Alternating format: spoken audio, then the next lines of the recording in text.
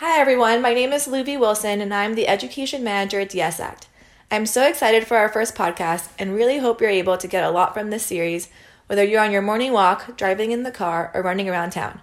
If you have any feedback whatsoever or any topics you'd like for me to cover, feel free to email me at luvy.wilson@dsact.org. As a past early childhood educator in an inclusive setting, I spent most of my days teaching children through play. I'm so incredibly passionate about the power of play and wanted to show you why play is monumental to your child's development. I've always found it natural to play with children, but my mentor Meg Bethune allowed me the opportunity to really be intentional with how you play with children and the language that you use, how to embed learning opportunities during play, and how to be okay with getting messy. Meg Bethune was a past early childhood educator as well, with a master's degree in early childhood special education. She then transitioned into being the Rice School of Austin's executive director and was part of the program for a total of 11 years. Now, Meg is a wonderful mom to two adorable kids. She launched a blog, megbethune.com, that contains so much information on play-based learning, parenting, discipline, playroom organization, and more. I'm so excited to have her on our podcast, and I can't wait for you to learn from her. She is truly a wealth of knowledge with so much passion in this field. So now I'm going to introduce everyone to Meg. Hi, Meg. Hey.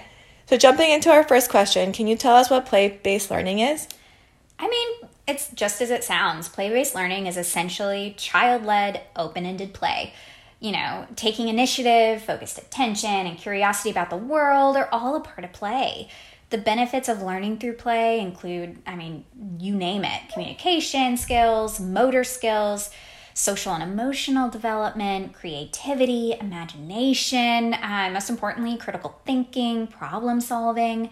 As we know, research has shown that children who begin their education in an environment of playful learning and discovery emerge as more confident, imaginative, socially aware individuals, which I think we would all agree are key attributes we want our children to possess. 100%, Meg. I agree with that as well. Can you give me a couple examples of how you target different areas of development through play? There's so many ways. In fact, open-ended play allows for, in my opinion, deeper and more impactful learning. Because children are more engaged and because the play is open-ended, you're able to really respond to their individual needs. Children are also not limited by our ideas of how we see play going. Sometimes I feel like as adults, we kind of get in the way. Instead, you meet them where they are and you help them to develop their own ideas and skills through play. And I just think it's way more respectful of who they are as people. Just with a simple sensory activity, you can address fine motor skills, language skills, cognitive skills like counting, shape recognition, letter recognition, sorting objects, and just so much more. The possibilities are just truly endless, and the connection that comes along with that play is so incredibly valuable. As you can imagine, when children feel safe and loved and connected, they learn. And that's exactly how I feel like you taught me to be with kids at Rise. It was great. And people see play as just being something that comes so easy to kids, but the fact that we can embed so much into that play, I think is just a great way for our kids to learn. And it takes time. It takes a skilled adult and it takes practice, but it's so worth it to learn how to play with your children and play with your students because so much comes out of that. Especially too with how much language we're using. I remember you taught me that too, like kind of go back a little bit, not over talk, and just let it be child-led and not as much adult-led. So I think that was great. When it comes to playing with children with disabilities, what do you focus on the most and what do you think is the most important?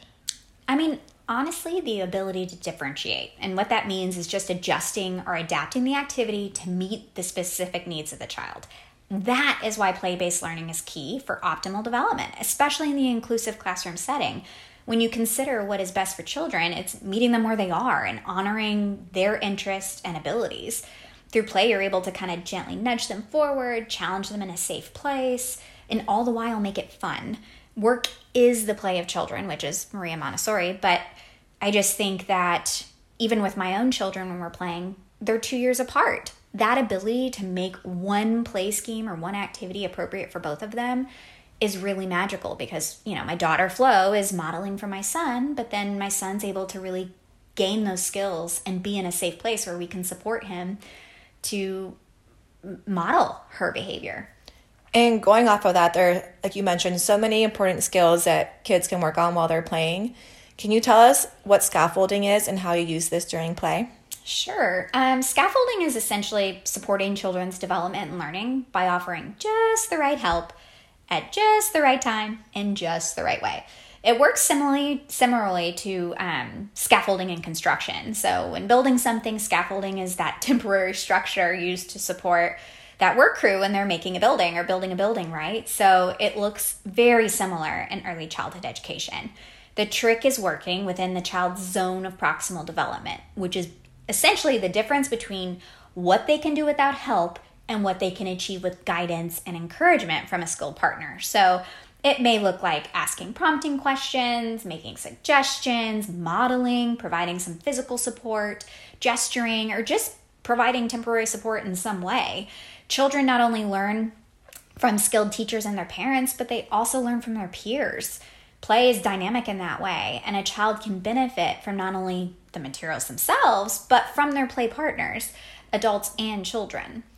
And something that I see a lot on your Instagram and your website is very messy play. I know, especially as a teacher, sometimes that scared me to just have to think about all the cleanup and the time it would take to get it ready and to make sure it's all cleaned up. But I've seen just how much your students loved it and how much your kids love it. And I've learned to love it, but it's definitely something that I think parents are a little bit more scared of. So can you tell us a little bit about messy play, how you come up with the ideas, why it's so beneficial, and then just how to be okay with getting messy? Yeah. First of all, there's so much in not only the activity itself, but even in the cleanup. I've taught my kids really how to clean it up. They use the mop, they use the broom, they use washcloths, they use paper towels, they use a vacuum. But there's so much learning in that as well. But basically, we all know this, children learn with their bodies, which is why sensory play is so valuable in early childhood education. Sensory play includes basically any activity that stimulates a child's sense of touch, smell, taste, sight, hearing, as well as anything which engages movement and balance. Those activities encourage your children to observe, form a hypothesis, experiment, draw conclusions. Scientific concepts such as cause and effect and gravity and solid to liquid are all explored. It's insane. Children develop their fine motor skills as they pour, measure, stir, whisk, and manipulate materials. They even learn about volume as they fill in empty containers. Think of it this way. Sensory play will stimulate neural connections in your child's brain that will ultimately set them up for success as they begin to use higher level thinking skills. And I always say, when you say yes to sensory play, you're providing your child with the opportunity to build confidence, boost that neural connectivity, and develop proper sensory processing capabilities. The more that you engage in these activities, the more you're increasing their tolerance. The early years are just so critical for sensory play, and they help develop a child's brain during the most rapid period of brain growth in the entire human lifespan. And in terms of getting those ideas, I honestly look to my kiddos for inspiration. I think of what they're interested in, and I go from there. And sensory play could be as simple as like pulling together their favorite loose parts, some dry beans and pasta, and some kitchen utensils. Kids really love using those real world objects, so don't be afraid to hand them a pot or a pan from your kitchen, a whisk. You can even use craft materials like pom-pom balls, or take the kitchen outside and let them cook with nature. That's Flo's favorite. You just have to tell them which plants not to pick. But in terms of getting messy, you don't have to start in your formal living room. Start where you have easy access to water, like your kitchen or even your bathroom. You can start in your bathtub or go outside. My daughter loved shaving cream in the shower, water play in the backyard, or just like washing toys. Play-Doh is a form of sensory play that can provide so many benefits for young children. There are so many ways to get inspiration, and one of the ways is to find other moms or other educators who incorporate the same types of play in their home or classroom. Lean on each other. Collaboration, in my opinion, in the school setting, even in the home setting, is so key. Talk to your child's therapist. Talk to their teachers. Explore different blogs or websites that offer tools and resources. Or literally Google one of your child's interests and list invitation to play or sensory tray after it. So if your kid loves trucks, literally Google trucks, invitation to play. There are an abundance of ideas. Getting inspired won't be the issue. It'll be getting overwhelmed. And in that case, stick to your household or your classroom. Look at what you have and consider your child's interests and go from there. That is all such great information. And I know I've learned a lot from your website too. Just you list the prep involved, the materials involved. On your Instagram, you even link where you bought all the materials. So I definitely recommend, if you're interested in learning more specific things about sensory play or different ideas too. And like I mentioned at the beginning, there's a ton of information too on parenting, on how to keep your house or the playroom organized, and how to be intentional with toy rotations. And this applies to all children, no matter what their age is too. So if you do want more information on that, that's a great resource. And then since we're wrapping up soon too, I wanted to give you, Meg, the chance to give us one key takeaway that parents and teachers can put into place as early as today. Wow. I would say be present, be observant, and just respond to the child's cues, ideas, their interests. Just meet them where they are. We become the best parents and teachers when we know and appreciate our children as individuals. I agree. And then just giving them those skills so early on too is key. And just to kind of wrap up on that concept too, I mean, on Meg's website, she even has like skill checklist forms that she uses sometimes too, to kind of see if you're playing with your child, maybe they're not doing something that you think they should be doing. So she kind of gives you an idea of the skills that you need to get to before you're able to do the certain tasks too. So just always being conscientious of how much you're expecting your child to be doing, and always giving them that confidence, that motivation, and just having them be proud of themselves when they're playing, and pointing out what they're doing, how they're doing it, and just being super specific too. So you can read more about that on Meg's website.